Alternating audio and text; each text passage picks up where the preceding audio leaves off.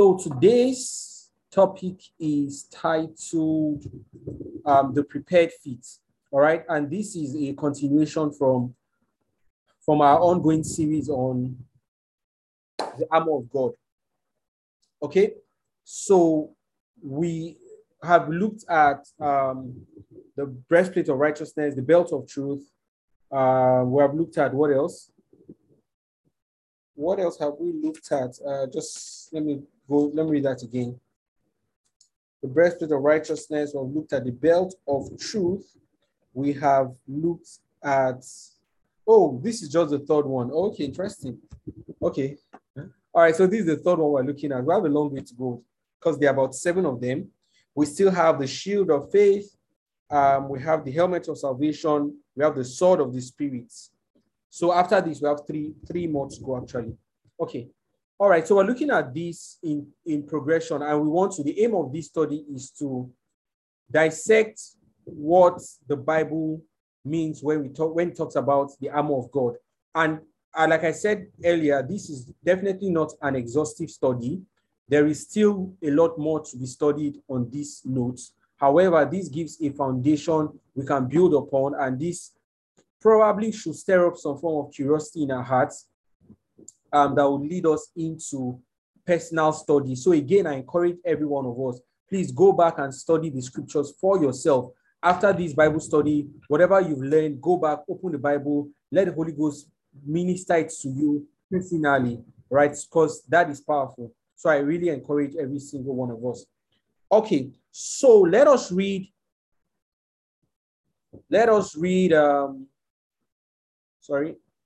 Ephesians chapter 6. Our anchor text is from verse 10 to verse 18, but I'm not sure we will read all of that today. However, I'll just read a couple of those verses. So Ephesians chapter 6, and our anchor text for the whole of this series has been verse 10 to verse 18, and we'll be taking that in bits, one after the other. Just something, came to my mind. I was having a conversation with my wife last week, I think, and I was reading this passage of scripture, and I just read one verse, and she asked me and said, "So you mean one teaching, like one verse is what we are studying in the whole of one teaching?" And I said to her, "Yes, that is very interesting that one verse has several layers to it. Just like think of your own onion bulb. You keep on peeling and peeling one layer after the other. It's the same onion, but several layers to it. And that's how like the word of God is. You could actually stay on one of the verses for like a whole month. All right. So it's just interesting to know that. Okay. So we are reading verse.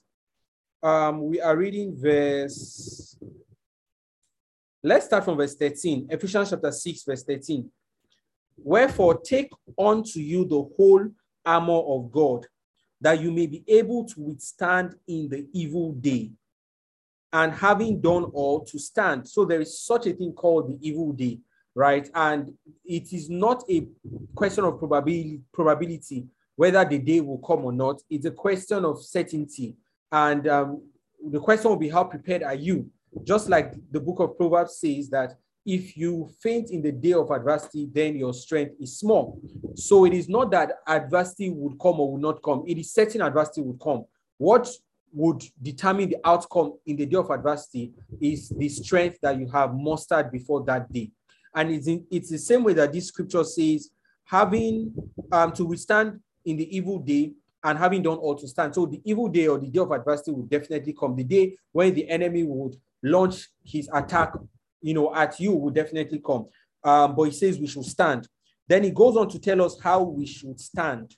He says, stand therefore, having your loins girt about with truth. So the way we stand and resist the enemy is what Paul was explaining. And he goes on to begin to list certain aspects of the armor of God that will make us stand. And like I said last week, the armor is the armor of God. So the parts of the armor are parts that come from God. Okay, they are not parts that you fabricate or parts that you create yourself. This is not the armor of your pastor or the armor of your father or your mother or the armor of a prayer warrior somewhere. This is the armor of God that he gives unto us as an advantage to withstand the attack of the enemy. Okay, thank you, Holy Spirit. So verse 14 says, stand therefore, having your loins girt about with truth, and having on the breastplate of righteousness. So we covered these two, the belt of truth and the breastplate of righteousness. And I greatly encourage us, if you missed the study or you just like to listen to it again, it's available on our podcast channel, and the link will be shared with us, before the end of this Bible study. And also, if you're in our WhatsApp, if you are in our WhatsApp group, then you most likely would have come across the link. So verse 14 says, having your loins girt about with truth, and having a breastplate of righteousness. And verse 15 now says, and your feet shod with the preparation of the gospel of peace. Now, the word, I'm reading from the King James version. So the word shod there could be a bit detached from our present day English. But what it simply means is to fasting. Okay, that means your feet fasting with the preparation of the gospel of truth. It connotes what you do with your sandals or what you do with your shoes, right? When you strap your shoes in and tie your shoelaces, or when you buckle your sandals, as the case may be. That is what that word simply means in English. Okay, it says, and your feet shod with the preparation of the gospel of peace. So when it talks about several parts of the body and the corresponding armor that go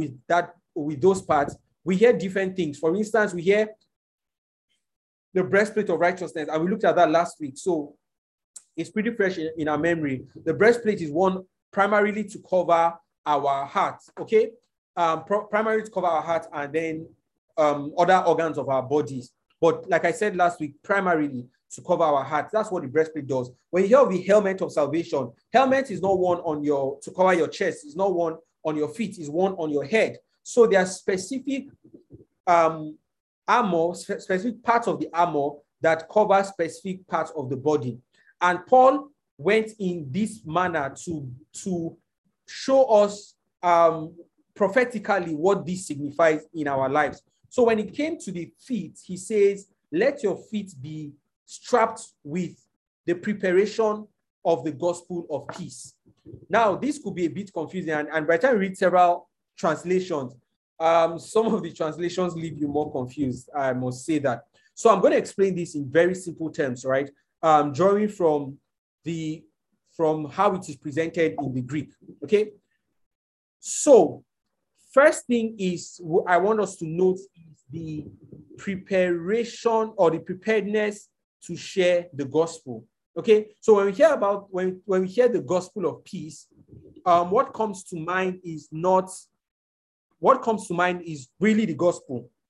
And you see in several other places where the gospel is referred to as the gospel of peace. Okay, so that is a term for the gospel, for the word of God, for the message of Jesus Christ. And what this verse says is, or the first thing I would love to point out from here is the preparedness. So it says your feet fitted, or your feet, strapped with the preparation of the gospel of peace. It talks about a preparedness to share the gospel. Okay, and please follow me carefully.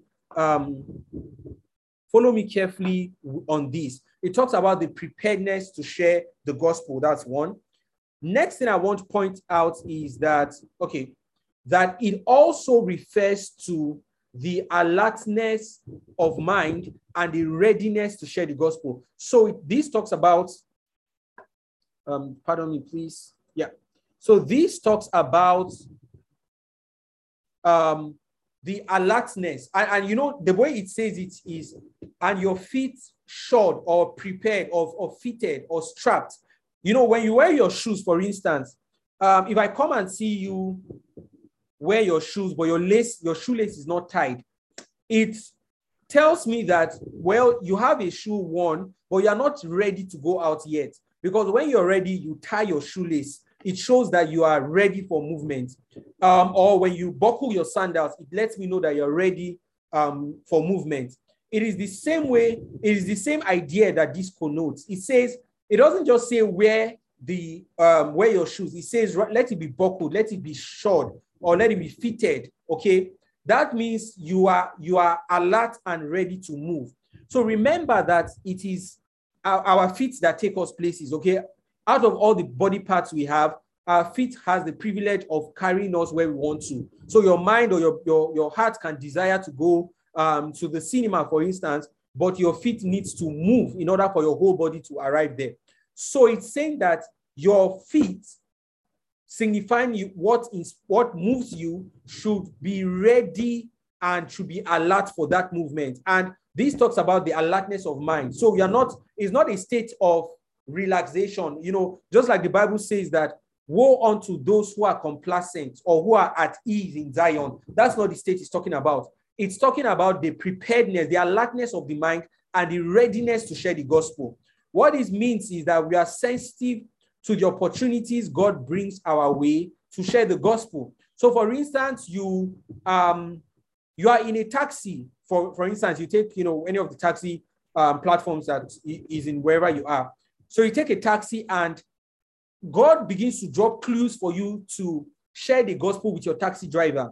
He begins to drop suggestions in conversations. Maybe he asks, oh, where are you going to? And you say, for instance, you are going to the bank. And that says, oh, is it the bank that's close to a church? And somewhere in your heart, that, as you mentioned church, God drops a clue that you can start a conversation about the gospel from that church you just mentioned. Or you talk about, maybe just ask him, oh, how are your children? And he says, children are fine. School fees is around the corner. I'm looking for money to pay school fees. And then God drops in your heart that you can start preaching the gospel from his point of need. It is that alertness of mind that the Bible is talking about. All right?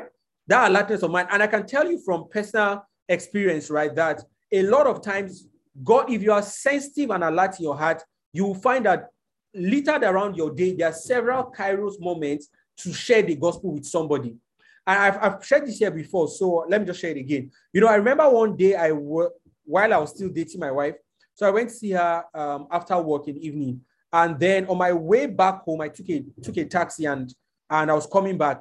Maybe 5 minutes into the trip, I suddenly just looked up and this must have been a word of knowledge, right? And I just sensed that this guy doesn't pray in tongues. So I asked him, and I went straight up and asked him, so I asked him if he was from a particular sect of Christianity. And I know these people don't pray in tongues typically. So I asked him, I said, are you from this, sect? And he said, and I didn't even ask me if I'm a Christian or not. He just went straight to ask about that. And I said, oh yeah, that I just, feel like I should ask you. So he said, yes, that he was from that, part of Christianity. And I asked him, do you pray in tongues? And he said, no. I went on to say, okay, I'm sure because you guys don't believe in praying in tongues. He said, yes. So I said, okay, can we talk about this?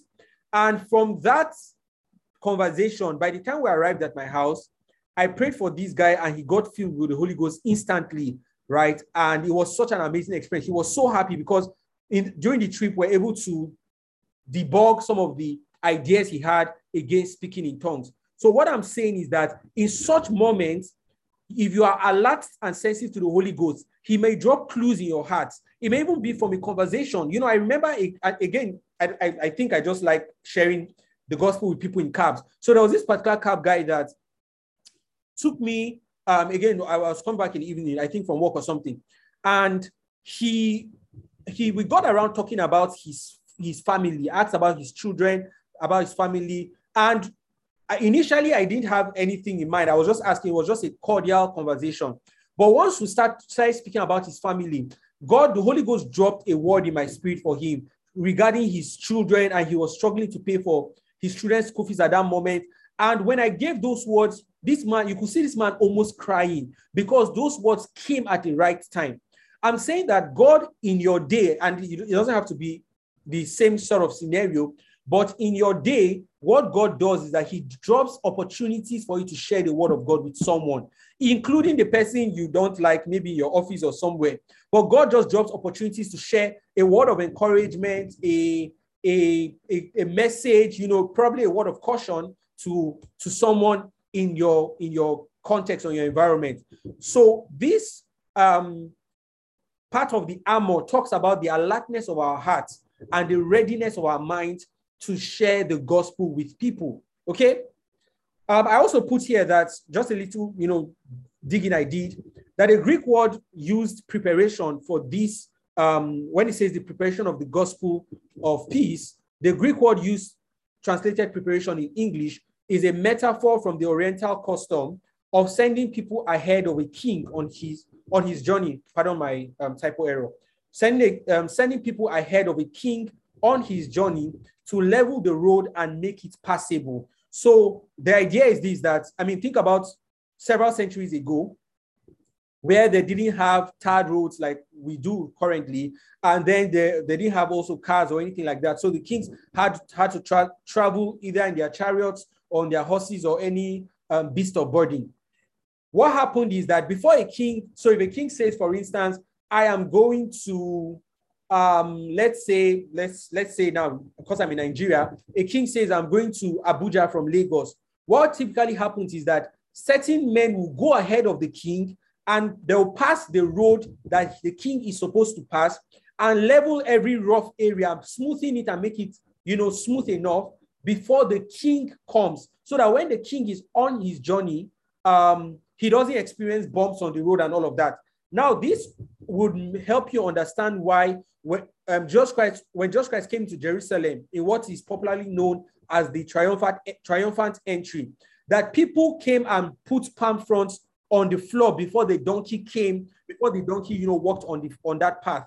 And what that signified was that they recognized Jesus as a king, and they were making ready for him, making ready the path for him to walk on. Okay. So anyways, that word preparation comes from that metaphor. And I believe it's instructive for us because it's significant to the fact that Jesus Christ is our king, and he's coming very soon. And he's sending us ahead of him to prepare the hearts of people, to prepare the minds of people with the gospel, all right, with the gospel of peace, to speak to people, to prepare people for his coming. And this is what I believe is significant in this metaphor, that Jesus Christ, our king, is coming soon. And for every one of us, he's sending us ahead to prepare the way for him, to come in. And the way here represents the hearts of people.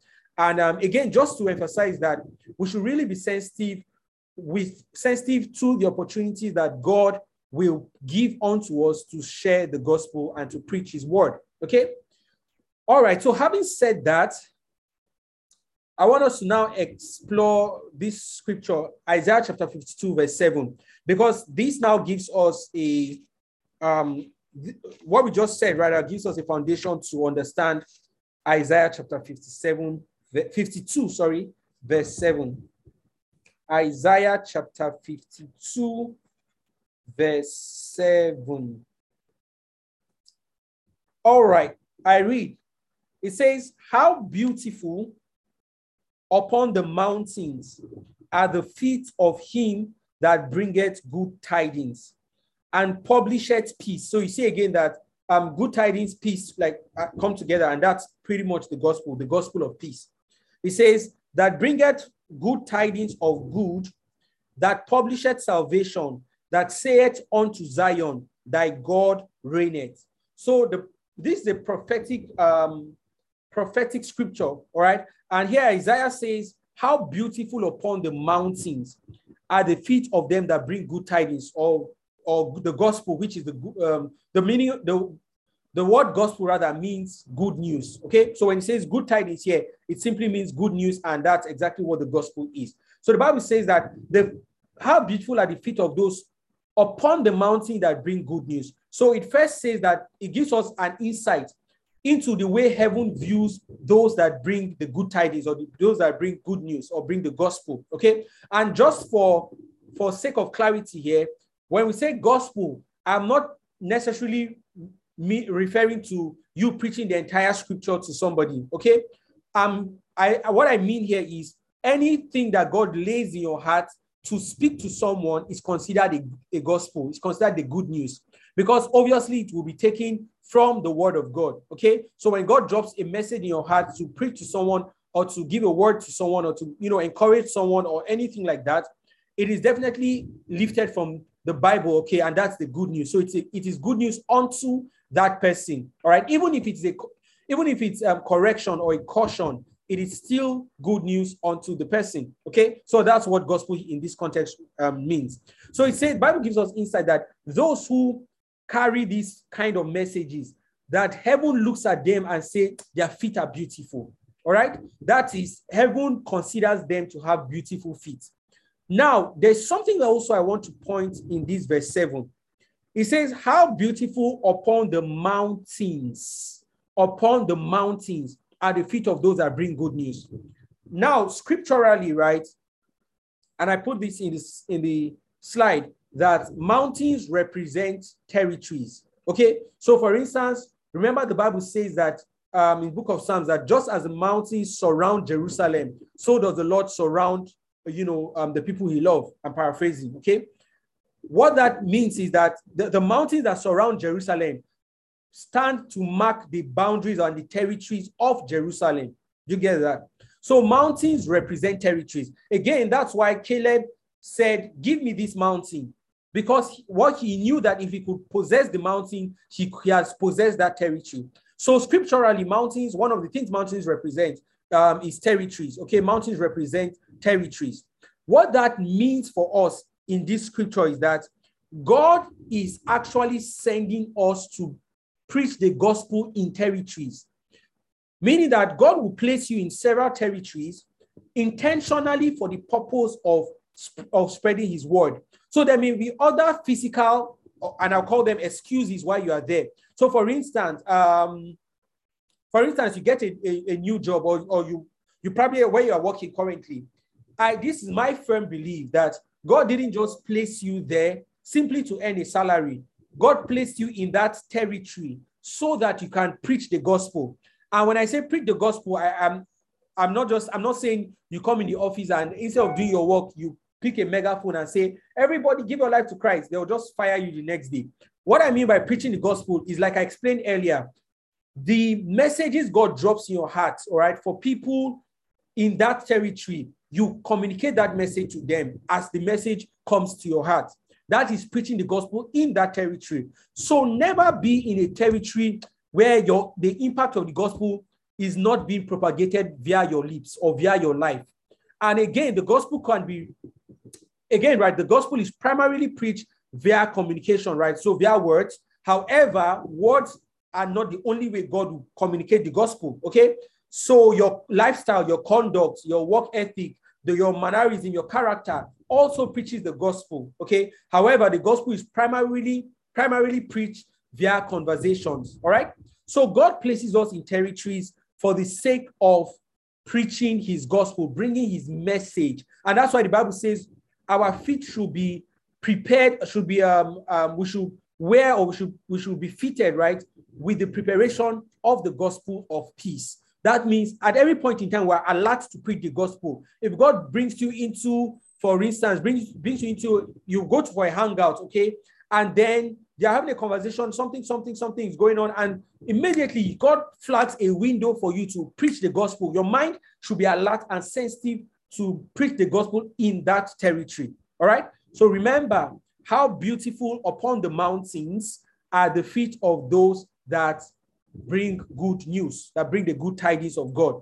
Okay, so like I said here on the slide, God expects us to bring the gospel to the various territories he has placed us in. So for instance, you may be married right now. Have you ever asked yourself, why am I married to this wonderful man or wonderful woman? What else is God trying to minister through my marriage? And if you look closely, you will see that even scripturally, marriage is not just between two individuals alone, but that two families are coming together. Then you ask yourself, I say, okay, Lord, in my in-laws family, or my wife or my spouse's family, right? Wife or your husband's family, how do you want me to spread the gospel? And then God begins to open your eyes and says, you see, that your husband's sister or your wife's brother, I want you to begin to do this and do that in your heart, or maybe an uncle or an aunt or something like that, or a cousin or whatever it is. Just because you are alert already gives God the opportunity to open your eyes to see how the gospel can be spread in that territory called marriage. So never forget, when God places you in a territory, there's a gospel he wants you to preach in that territory. There's a message he wants you to communicate in that territory. And I said here that the most important entities in any territory are the people in it. So when we talk about territories, right? Territories are not just limited to geographic locations alone, of which that's a significant part of it. However, it's not restricted to geographic locations alone. There are territories, there are economic territories, there are entertainment territories, there are different kinds of territories. And if you read the book, The Seven Mountain Prophecy, right, you would understand this concept better, that when each mountain is a territory, and when God places you in a mountain, right, it's for you to bring the gospel in there. However, I said here that the most important entities in any territory are the people in it. If you can get to the heart of the people, right, with the gospel, then the systems can change, because the systems are created by the people. So what God primarily looks for in a territory are the hearts of the people. So this is probably a wake-up call for every one of us to be alert to sharing the word of God in our territory. So a question I will ask you is, how is the word of God spreading in the territory you find yourself in? And for many of us, right, if not for everyone, we find ourselves, we play in various territories simultaneously. All right, so you belong to a family, you have a workplace or a business, you probably belong to one group or the other. Let me say this, as long as there are human beings in a place, then that's a territory that represents a territory. And your duty, one of your core duties there as a believer, is to bring the gospel into that territory by ministering to the people in it. Okay? Now, this part obviously requires the wisdom of God to practically approach it. However, once you have your mind alerted to this concept, then it opens your heart, right, to receive the strategy and the wisdom from God to bring the gospel in that territory. All right? Okay, so I want to pause here and just be sure that we are all together. So do me a favor, if you have been following so far and this is making sense and you're learning something, please drop it in the comments. Just a comment and let me know you're with me. Let me know you hear me. Let me know you're following. Let me know this is making sense to you. All right? Mixlr and Zoom, I'm looking forward to your comments. Let me know that we are together in this taking territory business. Okay. Thank you. I see your comments on Zoom. Thank you very much, Uduayo. Thank you very much, Goluwa. I see your comment, Bayo. Thank you. Okay, fantastic. Mixlr, I am... Okay, good. I see your comment. I'm with you. Joy says that. Thank you. Okay, awesome. So we're together. All right. So I want us to proceed. Thank you very much. Yes, I see your comments. Now I want us to proceed on this train of thoughts and then take it further. All right. So we have established that mountains represent territories, and God expects us to bring the gospel in every territory that He places us in, right? And then we've also established that the most important entities in any territory are the people in it. Okay, having said that, let us add one more scripture to give us, a good backup to what we've said. So Romans chapter 10, verse 13 to 15. Remember that we're talking about prepared feet, which is the third aspect of the armor of God that Paul mentioned in Ephesians chapter 6, all right? And we're trying to explore what this means and what was the practical explanation for this. So Romans chapter 10, verse 13 to 15. Romans chapter 10, verse 13, to verse 15. Okay, I read. So it says, for whosoever shall call upon the name of the Lord shall be saved. And please let's follow this carefully and see the train of thought that Paul had when he wrote this. He said, the Bible already says it, that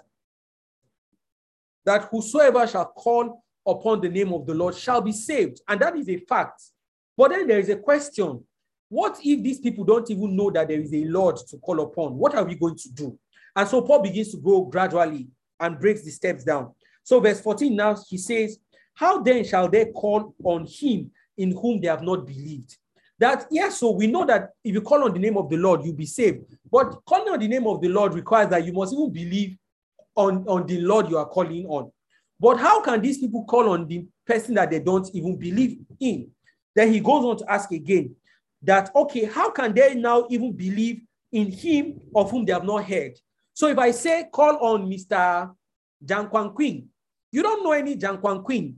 Even if he's assuming he's the wealthiest man and you need money urgently, I say, call on Mr. Jiang Quan Queen and he'll give you money.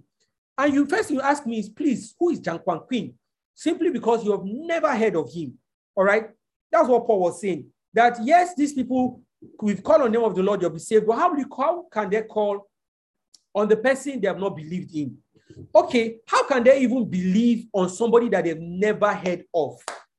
Then he goes on to say, still in verse 14, that, okay, how can they hear without a preacher? So you see that it's a chain of reaction, right? It's a chain reaction before they get to calling on the name of the Lord to be saved.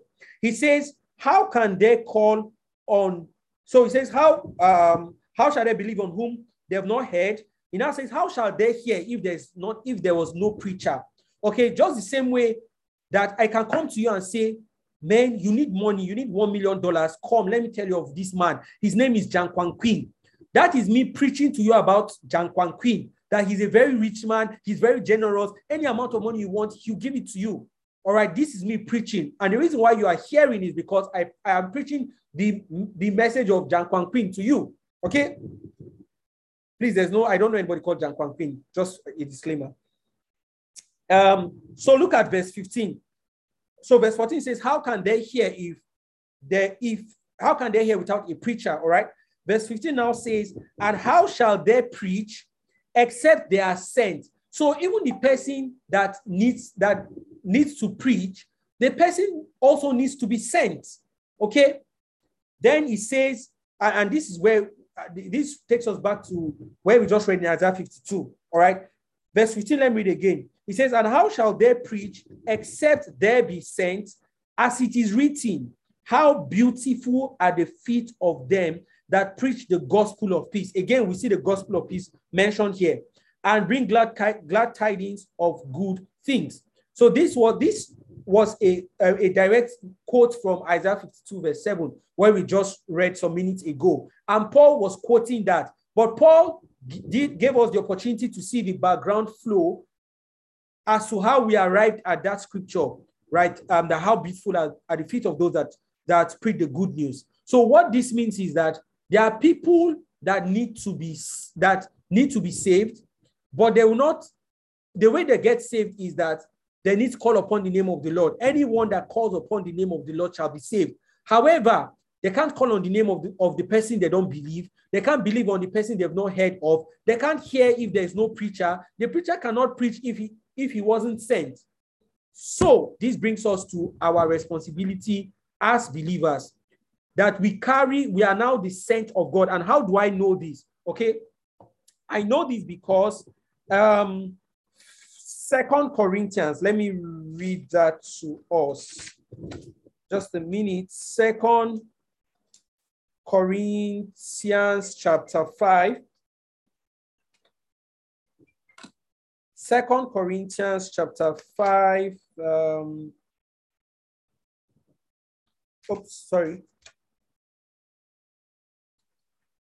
Where is this scripture, please? So please help me. The popular scripture. He has given us the ministry of reconciliation. For some reason, the scripture is keeping my mind. If it's in Romans or Corinthians now, it's keeping my mind. So someone should please help me with that scripture that says God was in Christ reconciling the world towards us, towards himself rather, and has also given unto us the ministry of reconciliation. Where is that scripture now? Someone should please help me drop that in the chats so that we can move ahead. But anyways, the scripture clearly says that God, the same way God was in Christ reconciling the world back to us, is the same way he has given unto us the ministry of reconciliation. Sorry. Okay, good. Thank you. 2 Corinthians 5 verse 21. Thank you. 2 Corinthians chapter 5 verse 21. Thank you very much. So God was in Christ reconciling the world unto himself. And it says that he has now given us the ministry of reconciliation. So that is how I know that every one of us have this responsibility to reconcile the world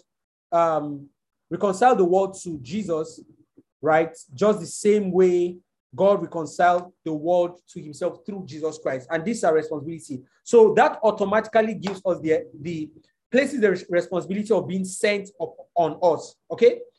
Now, having established that, I want us to look at two important parables. Two important parables. So someone should please read for us Matthew chapter 13, verse 3 to 9. Matthew chapter 13, verse 3 to 9. Please, someone should read for us.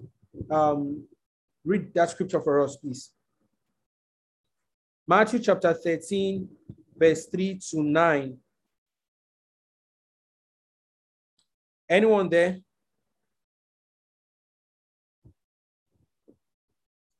Someone please read for us Matthew chapter 13, verse 3 to 9. 3 to 9. Yes. Matthew chapter 13, verse 3. He told many stories in the form of parables, such as this one. Listen, a farmer went to plant some seeds. As he scattered them across his field, some seeds fell on a footpath, and the birds came and ate them. Other seeds fell on shallow soil with underlying rock. The seeds sprouted quickly because the soil was shallow, but the plants soon withered under hot sun. Since they did not have deep roots, they died. Verse 7. Other seeds fell among thorns. They grew up and choked out the tender plants. So other seeds fell on fertile soil, and they produced a crop that was 30, 60, and even 100 times as much as had been planted. Anyone with ears to hear should listen and understand. Awesome. So just go to verse 18, right, and read down to 23. Let's see the explanation of this parable. 18 to 23. Now listen to the explanation of the parable about the farmer planting seeds. The seed that fell on the path's foot represents those who hear the message about the kingdom and don't understand it. Then the evil one comes and snatches away the seed that was planted in their hearts. The seeds that fell on the rocky soil represent those who hear the message and immediately receive it with joy. But since they don't have deep roots, they don't last long. They fall away as soon as they have problems or are persecuted for believing God's word. The seeds that fell among the thorns represent those who hear God's word, but all too quickly the message is crowded by the worries of life and the lure of wealth, so no fruit is produced. 23. The seed that fell on the soil represent those who hear and understand God's word and produce a harvest of 30, 60, and even 100 times as much as had been planted. Hallelujah. Thank you so much for that. So this is a very popular parable, and I believe almost everyone here, or most of us, must have heard this parable. So Jesus Christ gave a parable and said, the kingdom of God, and he was talking about the kingdom now. So he says the kingdom of God is like unto a man, is like this, that a sower went forth into the field to sow. So the sower went forth to plant seeds, and then he began to explain that seeds fell on different kinds of ground. And in Jesus' explanation, he gives us the interpretation of this parable. And he says that the seed rather, is the word of God. Okay. Verse 18. He says, here the parable of the sower, that whenever anyone hears the word of the kingdom, and then he goes on to explain that. I don't want to read that again because we just read it. But the seed here represents the word of God. And the soil here represents the heart of people. Okay. And the sower is, God himself, or Jesus, who speaks the word. Now, in this particular parable, we see that the seed is the word of God, and the soil or the field is the hearts of people. Okay. And I said here that given the right soil, the seed grows and produces 30, 60, and 100-fold. So this is a very straightforward, I mean, most of us already know this. And I'm not going to the details of, the various soils, but I just want us to take note of two things here. The fact that the seed in this parable is the word of God, and then the soil is the hearts of men. So when God's word comes to you and I, for instance, it takes root in our hearts, and depending on the way we respond and we treat the word, it grows and begins to produce fruit in our lives. Okay? So this is very simple. This is parable 1, where the seed is the word of God and the soil is the heart of men. Now let's go to the second parable, Matthew chapter 13, still in the same Matthew, in fact, just the next verse after the interpretation. So Matthew chapter 13, let me read this for us, verse 24 to verse 30. In the same context, to the same audience, Jesus Christ gave another parable, saying, the kingdom of heaven is likened unto a man which soweth good seed in his field. But while men slept, his enemy came and sowed tares among the wheat and went his way. But when the blade was sprung up and brought forth fruit, then also appeared the tares also.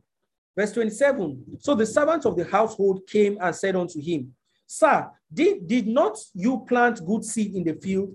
From whence then hath it tares? He said unto them, an enemy hath done this. The servant said unto him, Wilt thou then that we go and gather them up? But he said, Nay, lest while you gather up the tares, you root up also the wheat with them. Let both grow together until the harvest. And in the time of the harvest, I will say to the reapers, Go ye gather together first the tares and bind them in bundles to burn them, but gather the wheat into my barn. So again, this is a second parable that Jesus Christ gave. But in this parable, he said that a man went to plant, in his field, and then when the crops began to produce fruits, they noticed that there were some foreigners among the crops as well. And the servants wanted to uproot it, and master said, no, don't worry, let them all grow unto maturity. So let's look at the interpretation of this parable. And this is where I'm concluding today's Bible study on. So verse 37 to 43 gives us the explanation of this parable. Verse 37 says, he answered and said unto them, he that soweth the good seed is the Son of Man. So in this parable, again, the sower is the Son of Man. Okay? Verse 38, the field is the world. So we begin to see a difference in this parable, that the seed in this parable is the word of God, is the world rather, sorry. The seed is the world, that's the world we live in. Verse 38, the field is the world, the good seed are the children of the kingdom, but the tares are the children of the wicked one. And I'll probably just stop here and read the rest, because this verse explains where I'm heading at. It says that the field in this parable, the field is the whole world. In the earlier parable, in the first parable, the field was the heart of men. Again, in this second parable, the good seed represents the children of the kingdom. Okay? But the tares, that's the bad seed, are the children of the world, of the children of the wicked one. And then it goes on to explain, gives the explanation for the rest of the parable. But I just want to focus on the difference between the first parable and the second parable, and show us how God wants us to transition from the first parable into the second parable. Okay, so in the first parable, the seed was the word of God, and the soil was our hearts. But in the second parable, the seed is now the sons of the kingdom, and the soil is the field, or the world rather. The field or the soil is the world. What this means, right, for us is that God expects us to, like in the first parable, the word of God comes into our heart. He expects that word in our hearts, in the soil of our hearts, to grow and produce fruit and make us mature on to the point that we now become the seeds he plants in the world. Remember that in the first parable, the seed was the word of God planted in the hearts of men. And these men grow up in the word of God, become mature and they become what the Bible calls the sons of the kingdom. Look at what verse 38 says. It says, the good seed are the children of the kingdom. So the result of this word of God in our heart is to make us the children of the kingdom. What God does with the children of the kingdom is that he plants the children of the kingdom into the world. And the essence of him planting us into the world is so that over time, our engagement in the world, our interaction with the world, we will take territories for him. We will then produce fruits for him. However, just like this the second parable already states, that it's not only God that has this strategy. Even the enemy also has this strategy, and he comes to do it in the night. He comes to plant evil men in the same territories that we have been planted in. So you might, in that same office where you are working, there's somebody that the enemy is using to evangelize people for his own kingdom. Just the same way God expects you to evangelize and bring the gospel to people in that same territory. Let me give you a practical example. Say in an office, right? There's someone that is doing black market deals, for instance, someone that is cutting corners and stealing money from the office, to simply put it that way. And that person is actively looking for who would be his partner in crime to do that. So he looks for someone that has the tendency, maybe someone that loves money a lot, or someone that is in need. And the person says, guy, you're waiting for salary. Come, let me show you what to do. You see, when they're sending this email like this, do it this way. You pose as this and that. And he shows the person how to steal money from the office. That is a son of the devil, or that's the bad plants, right, in that particular field. Whereas God has planted you there so that when maybe this same person comes and says, oh, I'm in need, I really need money, my house rent is due in 2 weeks. If I don't get this money, my landlord will kick me out. God expects you to bring the gospel onto that person in that same territory. So the same territory where you have been planted is the same territory that God has planted somebody, all right, to preach another gospel for the kingdom of darkness. And this is why we need to be alert. This is why the Bible talks about the alertness and the preparation to spread the gospel of peace. Because if you don't spread the gospel to somebody, the enemy will quickly come in and spread his own gospel to that person. Okay? That's why the alertness is super important. All right. So I said here that God's expectation is that the word of God should be planted in our hearts and grow till it matures us fit enough for God to plant us in the field of the world.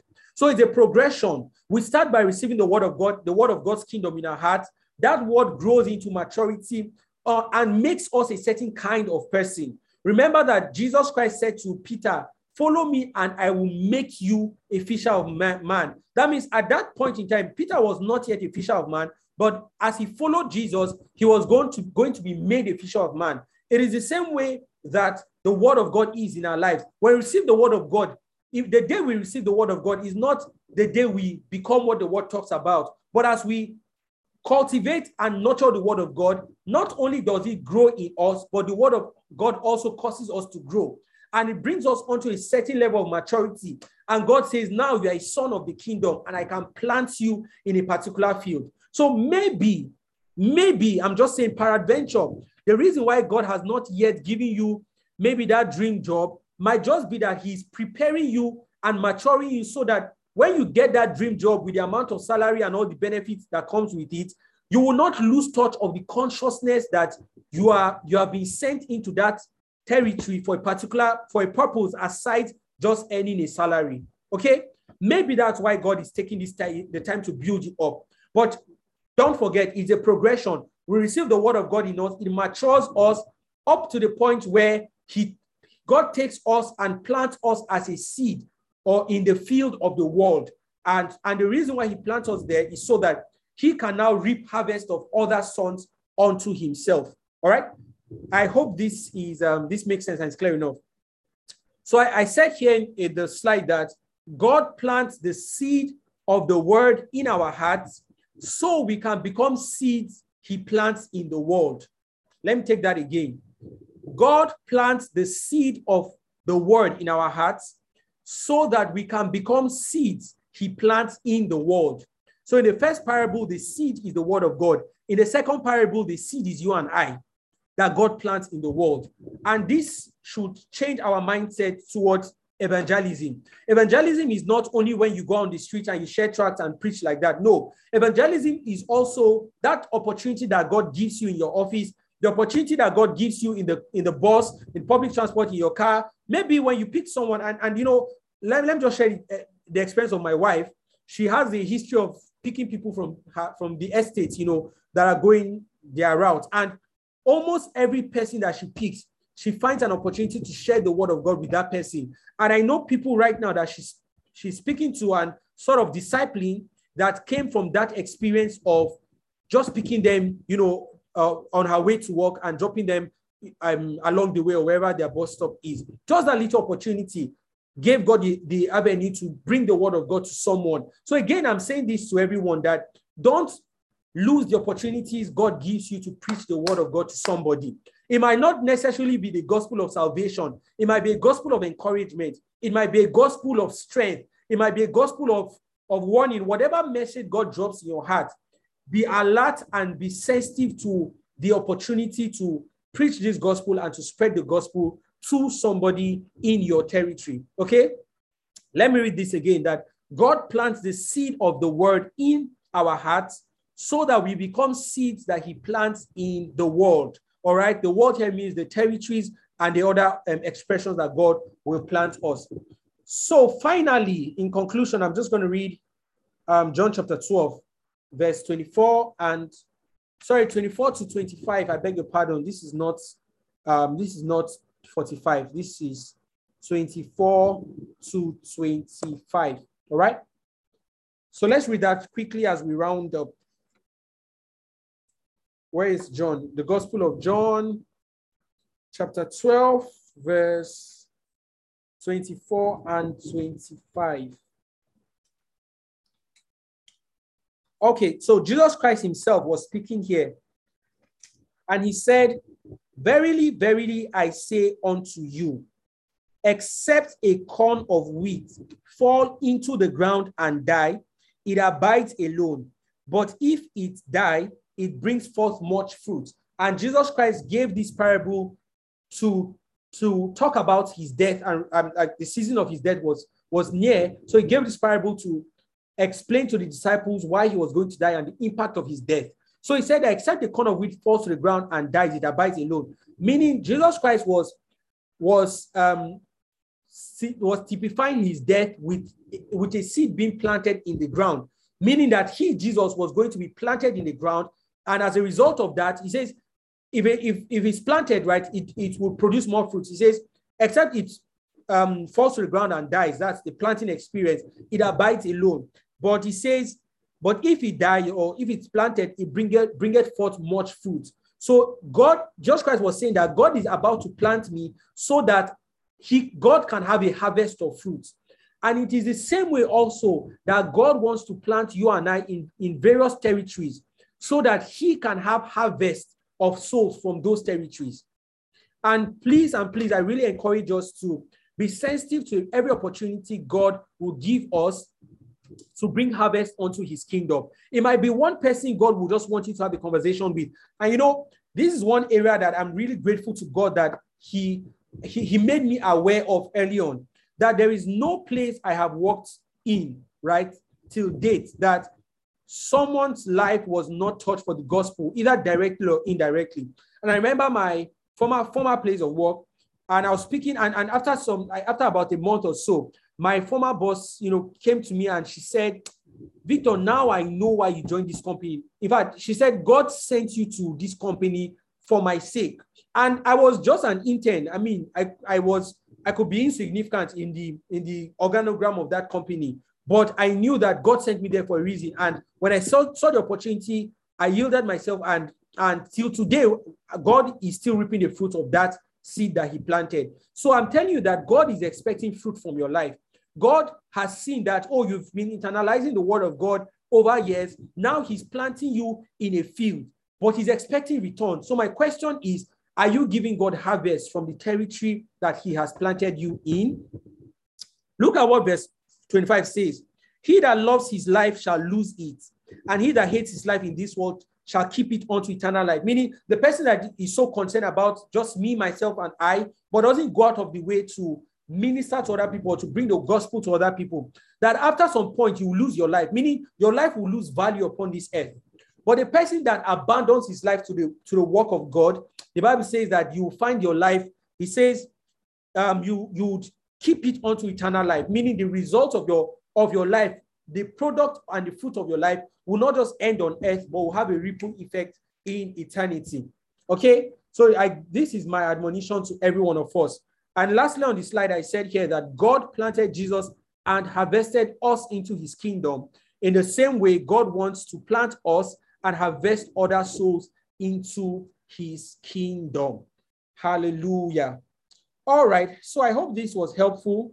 This was a roller coaster. I know we didn't take any question and, or we didn't have interactions rather during the study, but I'm hoping we can do that right away. Okay. So please let us, this is the end of the Bible study. I hope we learned a thing or two. At this point, I would love to take questions from us. I know I might have gone very fast, but I'm open to taking questions, if there are any questions from us. But yeah, let me start from that. Let me not assume there aren't. So let me start from that. Please, any questions based on today's Bible study that you want to ask? Any questions on Mixlr or on Zoom, please feel free to share with us your questions. Any question, please. I'm really looking forward to a question from us. Anyone from us. By the way, the scripture, and let me confirm that the scripture I was trying to find, 2 Corinthians chapter 5, verse 19. Let me just confirm that is it. Okay, good. From verse 19 to verse 21. Perfect. Okay. Any question, please? Anyone, feel free to ask your question. If you're on Zoom, if you're on Mixlr, please drop your question in the chat and we will give you an answer by the help of the Holy Spirit. Any question, any question, any question? Okay, no question. So, is it safe to assume that we all understood what was taught? Since we don't have any question. And if that's the case, then I want to hear from you what you understood. Okay. During my NYC, I was a primary school teacher. When you ask this, and I taught primary 3, right? When I ask these children, do you understand? They'll say yes. When you now give them tests, they won't answer it. So I don't want that case here. So if you understood, then share with me what you understood from today's Bible study. So I think I'll take 3 people today. What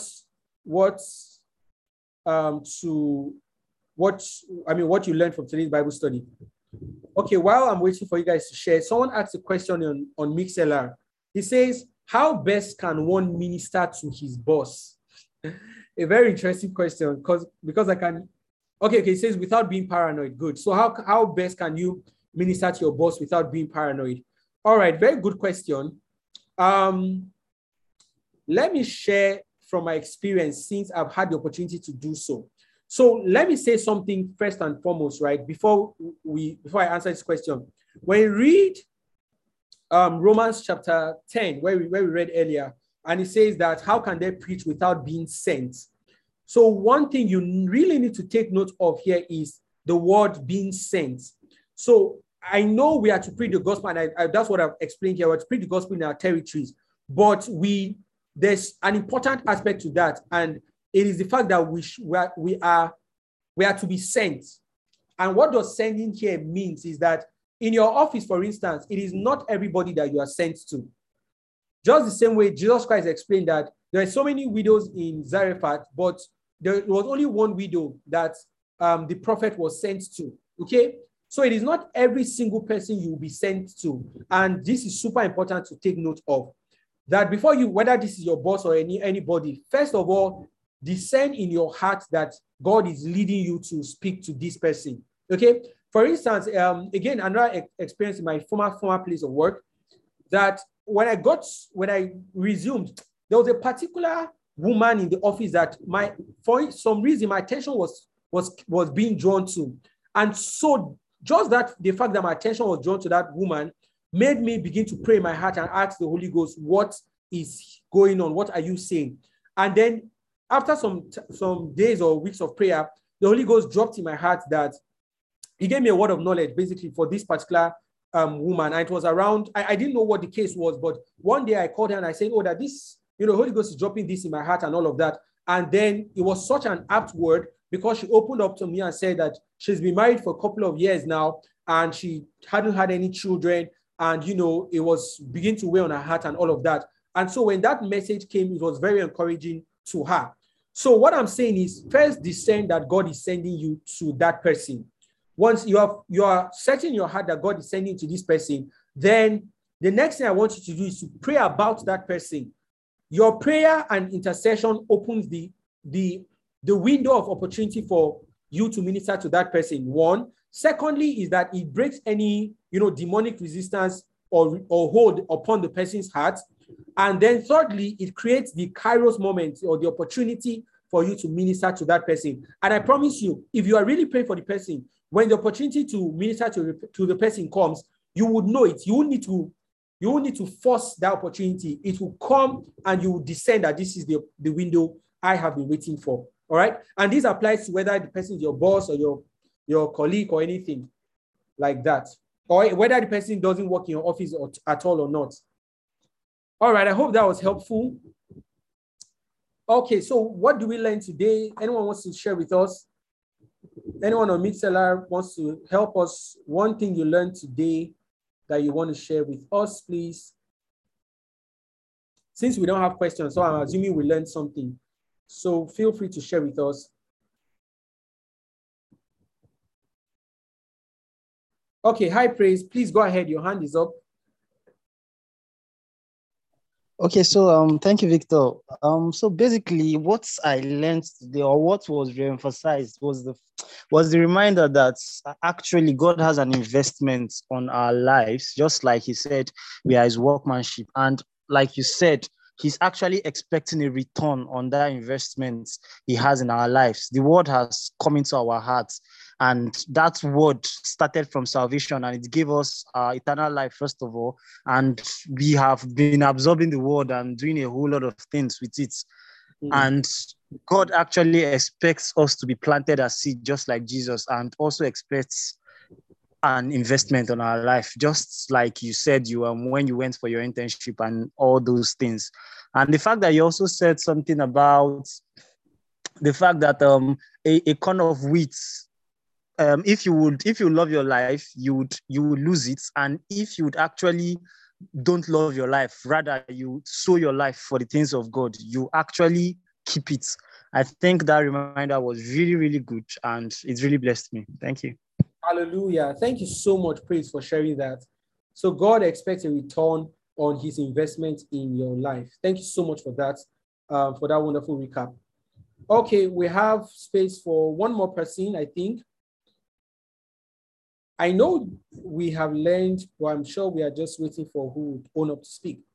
But yeah, please feel free to share. The floor is open. If you're on Mixlr, you can drop your comments, what you learned, and I'll just read out to everyone. One more person before we go.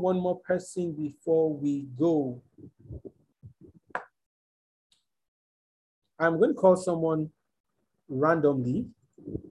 So if you are not owning up, I might do the honors of calling you. Ope Oluwa, do you want to share with us one thing you learned today? Ope, if you're here, please, we'd love to hear from you. One thing you learned today from the Bible study. Don't forget to unmute your mic. Ope, are you there?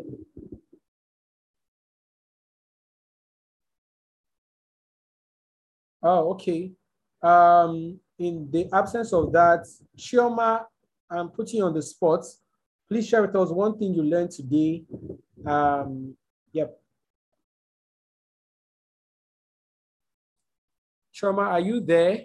One thing you learned today. Don't put me on this battle.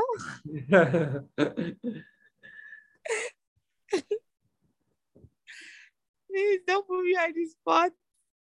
Well, I actually learned basically that God has an investment in our lives, and that we're basically God's investment, and we should not disappoint him. Our lives should reflect God, and at the same time, as an investment, we should yield returns. So, and how do we yield returns? We should yield godly returns. We should be able to win souls for Christ by our actions, our character as well, so that God will be proud of us, basically. Amen. Thank you. Thank you very much for that. You see, that was helpful. Thank you so much. Okay, I'll take one last person. Esther, your hand is up. Hi, Victor. Oh, hi, okay. Okay. Can you hear me? Yes, sorry. Yeah. Okay, Esther, before we take you, let Okay go ahead. Okay, yes, we're listening. Okay. Sorry, I joined late. Sorry. So, but what I heard was that we should be sensitive, and when there's a notion or when there's a prompting about somebody, pray about the person, and just be persistent in prayer, and you would know what the reason is for.